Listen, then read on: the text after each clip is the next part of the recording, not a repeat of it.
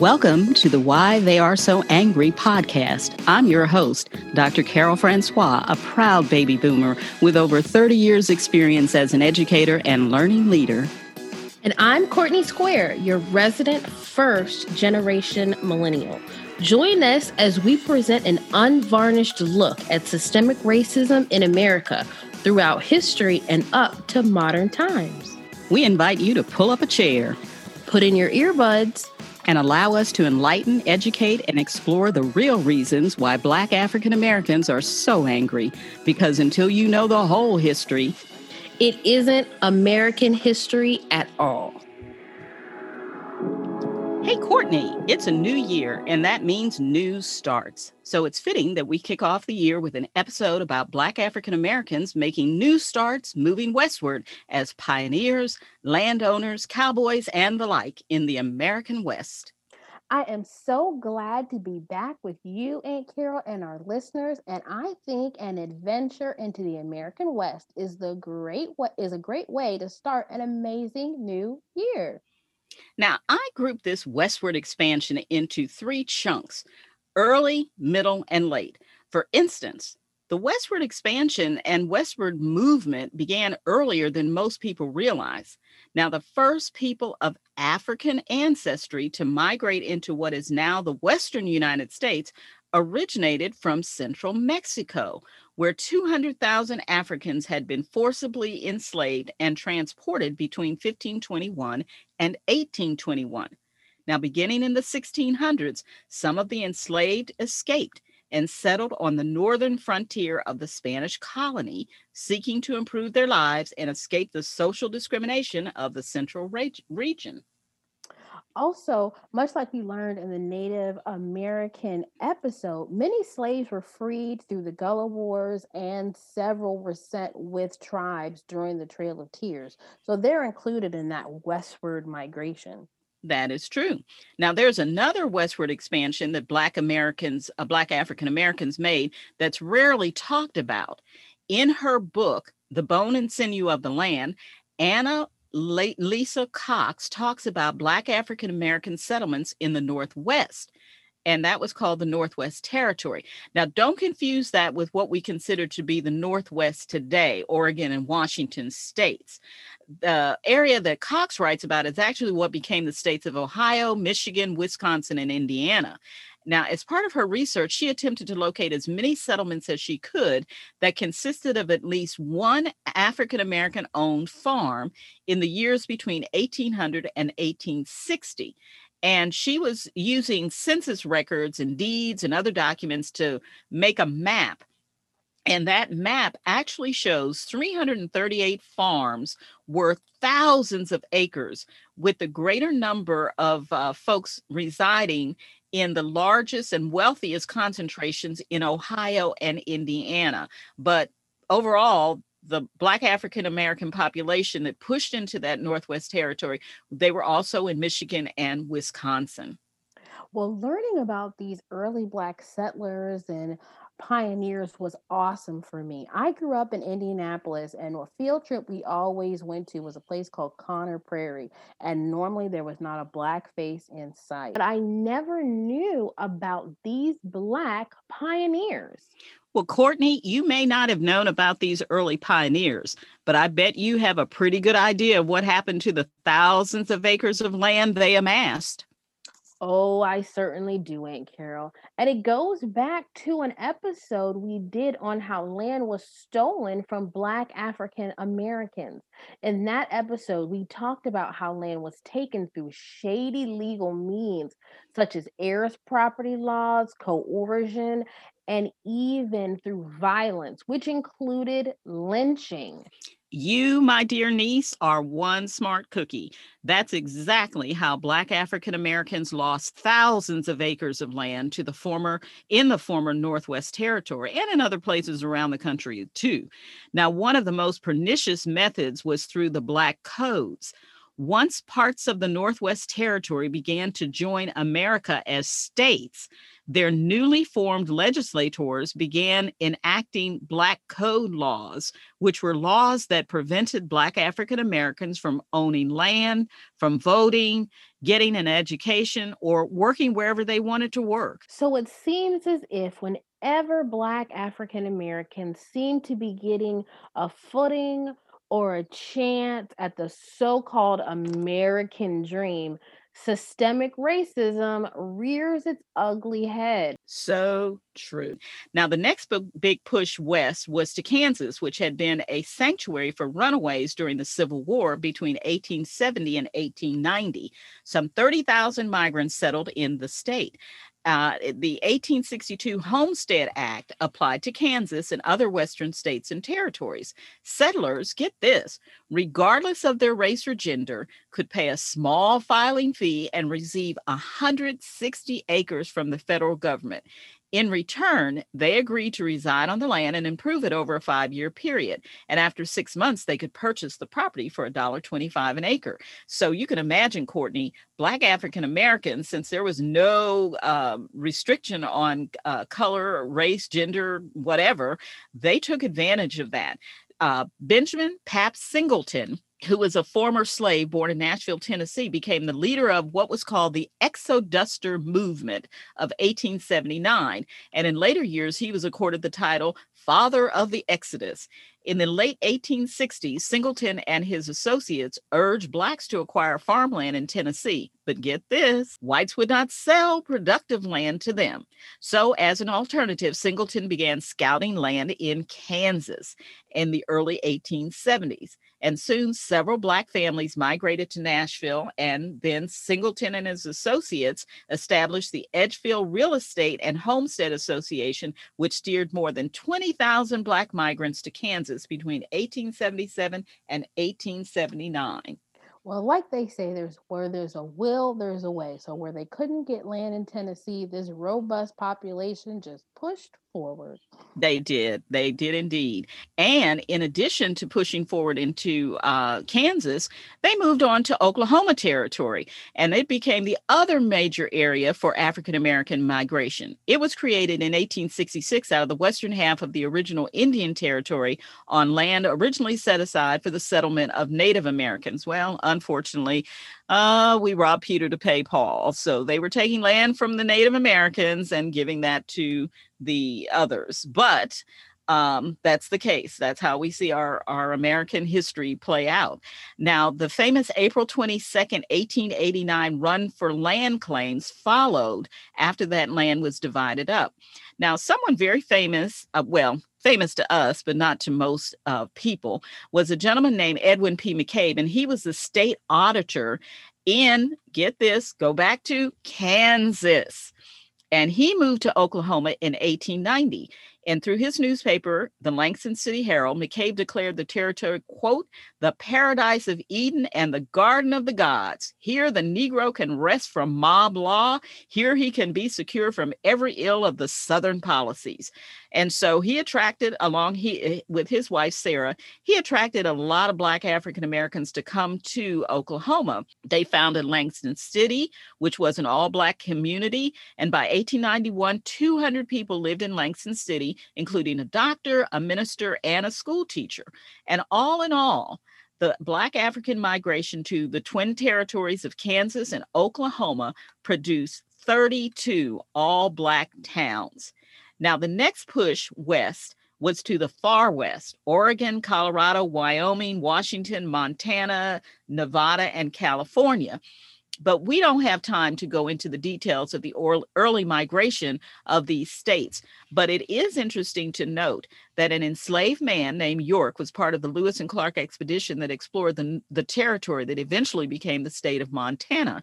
And because of his dark skin, it said he appeared as a novelty to, get this, the Native Americans.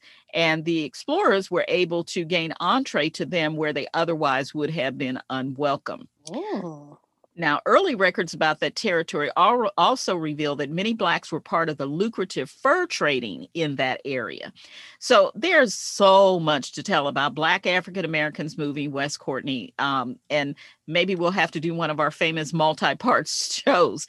But in the meantime, I think you have something interesting to share about an historical figure from one of the states I talked about, Oklahoma. Oh, yes, I do.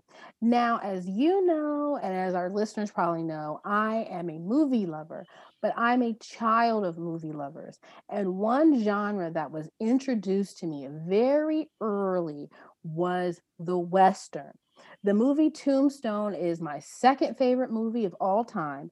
I can recite it word for word. And even those guilty pleasure Westerns where historical accuracy was not the goal. It was just very attractive people in Western wear, like Young Guns, American Outlaws, and Bad Girls, are some that I count in some great Saturday afternoon movie watching. But there was a very huge plot hole that I noticed, even very young. No Black people. Even though all that I've just shared about Black people in Ohio and Oklahoma and Kansas and everywhere else, no Black people. No Black people. Even with the few Black Western standouts like Posse in 1993 by Mario Van Peebles, Django Unchained by Quentin Tarantino, The Hateful Eight by Quentin Tarantino, and also the Magnificent Seven remake, which replaces Yul Brynner's role with Denzel Washington, seeing African Americans in Westerns was very rare for me.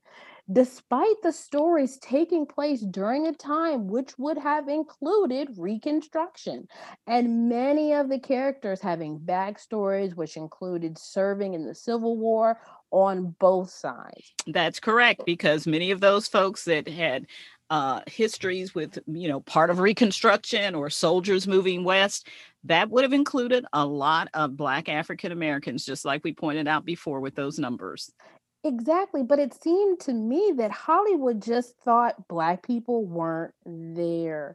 Hopefully, though, the story I'm going to share with you and our listeners with one of my favorite historical figures who I feel needs a blockbuster movie of his own will shine a light on a Western hero. And this hero may have just inspired one of Hollywood's most famous lawmen. I wonder who that is. Well, his name is Bass Reeves, and his story begins like many of our Black historical heroes and heroines in slavery. He was born in 1883 on the Reeves Plantation and was owned by William S. Reeves. Now, in 1846, Bass moved along with the family to Paris, Texas. And when William's son George left to fight for the Confederacy during the Civil War, Bass went along as his valet. Now, during this time, this is where he learned to become an expert marksman, a quick draw, and even learned some strategy skills. Bass became so good with a gun that George often put him in the shooting contest only to collect his winnings. Hmm. Now, however, one night things changed and took a real nasty turn for Bass. It put him on the track, though, to become the legend of the West he is today. He had been cheated at a card game by his owner, George, and without thinking, he beat him unconscious. Now, Bass knew that just by putting his hands on George, he was, set up for a death and on no uncertain terms. So, under cover of darkness, Bass ran and ran until he got to the one place he could not be touched, and that was Indian Territory, which is now Oklahoma. So, why was this territory the best hideout for Bass as a fugitive slave and many other outlaws? Simply put, the law couldn't touch them there. Since the Native American tribes governed themselves, anyone who wasn't a tribe member could only be brought to justice by a federal marshal. And since most military men were serving fighting the Civil War, that was highly unlikely.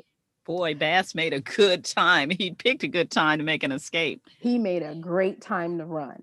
Now, here's where history and legend and Bass Reeves' own words get tangled up a bit. What we do know is that he learned the languages and customs and the ways of several tribes, especially the Seminole and Creek tribes. And you know why the Seminoles are important if you listen to our Native American episodes and why they welcomed him in. He also learned the lay of the land and how to track without being detected. Now, Bass states that he also fought in the Civil War while on the run. Now, even though there's no clear record of him joining an actual regiment on the Union side, most historians will agree that if Bass did fight for the Union, it would have been with the few Native American guerrilla fighters who had formed a resistance to fight against pro Confederacy Native American tribes and also acted as scouts and guides for Union troops throughout Indian Territory. Well, both slavery and the Civil War ended for the most part in 1865. So Bass left the territory no longer a fugitive, but a free man. He fully planned to start his life as a tradesperson or a farmer. He built a large ranch in Van Buren, Arkansas, and married the love of his life, Nellie Jenny, who he would eventually have 11 children with. It would have been a good life, a very admirable life, thousands of miles away. A federal judge by the name of Isaac C. Parker would set Bass on a course that would send him back to Indian Territory, but this time he'd be on the other side of the law. Well, just like you said, Courtney, Bass Reeves' life so far reads like a Hollywood movie script. So I can't wait to hear why he headed back to Indian Territory, because I'm sure it's going to be exciting. So let's take a break and we'll hear the rest of the story.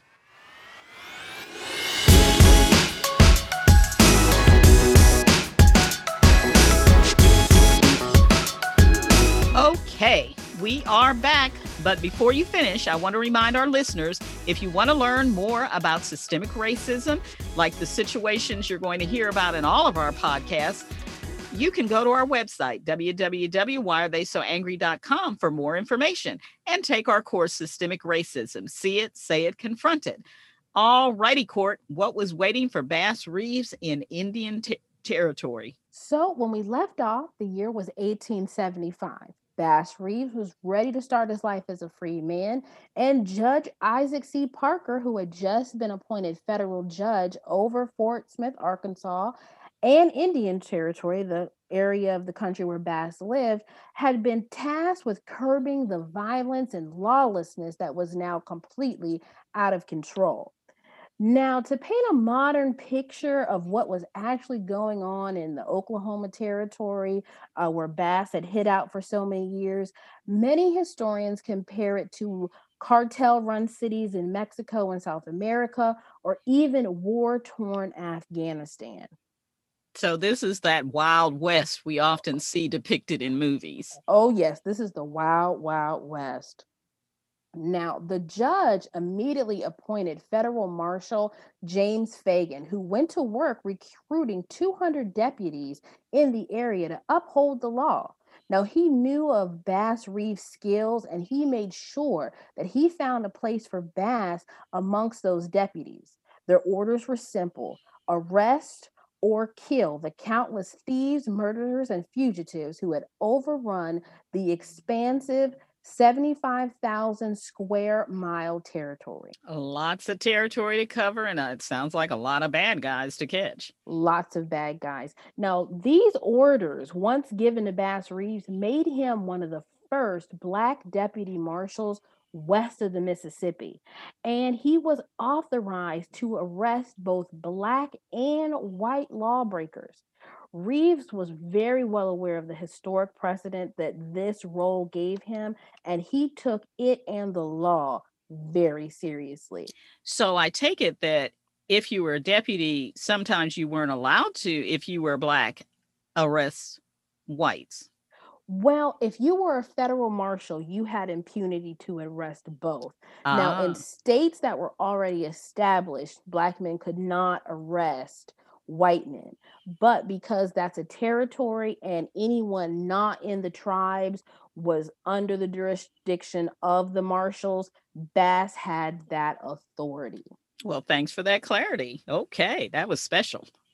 Now, Bass Reeves cut the quintessential Western figure.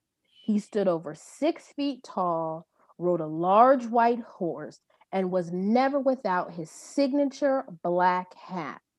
He struck an imposing figure, but it was his knowledge of the language and the terrain and the relationships he had forged as a fugitive slave with the native tribes and the inhabitants of the territory, which gave him the most almost supernatural abilities. Criminals were quoted as saying they had nightmares when they knew that the black badge was on their trail. Hoo-wee. Now, Bass Reeves could not read until later on in his life, but he would memorize the warrants as they were read out to him, making sure that he always got his man, and in some cases, woman. The famous outlaw queen, Belle Starr of Dallas, found it much easier just to turn herself in than rather to be hunted down. Now, in all reality, Bass had a relationship with a lot of criminals as well. So he often gave them the option. But when you read the tales in an adventurous way in dime store novels, it was that fear.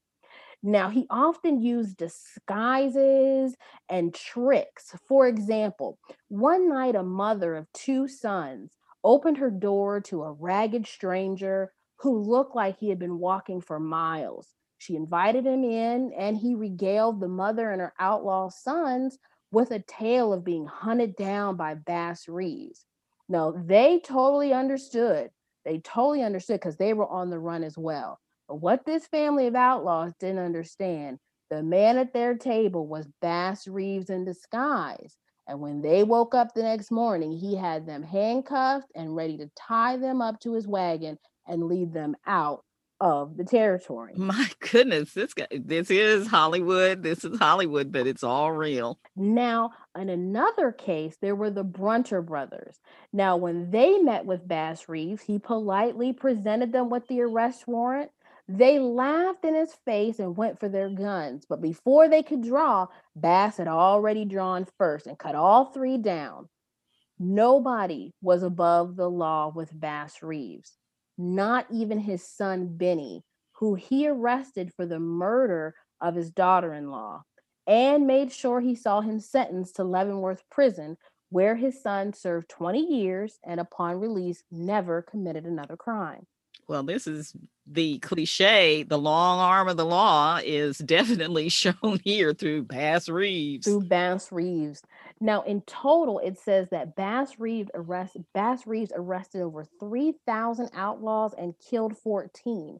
But despite his service as a legendary lawman, his jurisdiction and his authority to arrest white criminals was taken away when Oklahoma gained statehood. It was now against the law for the man who upheld the law so greatly to continue to do so as a lawman. Mm. Now, at 68 years old, Bass just took up a position in the good old Muskogee Police Department, where he walked a beat until his health began to fail.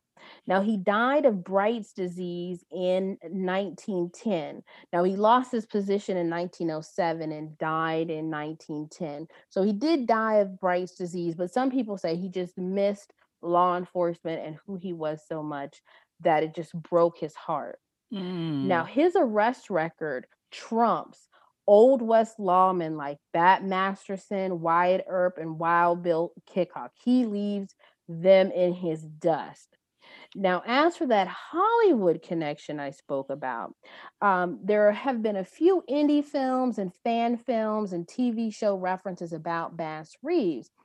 But many TV and film historians look to Bass's exploits as the inspiration for none other than the Lone Ranger. Oh my goodness. And I watched that show religiously as a child. My dad is a huge fan of the Lone Ranger as well. Now, the debate still rages on if it's completely Bass Reeves, it's a little bit of him and a little bit of someone else.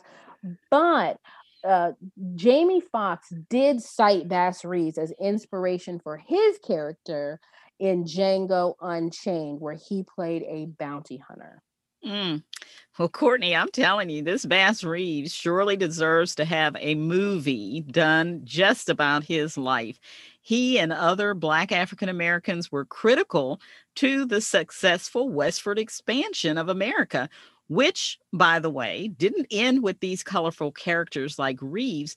It went on for many years in what I call the late westward movement. So the westward movement continued into the 20th century with the Great Migration, right?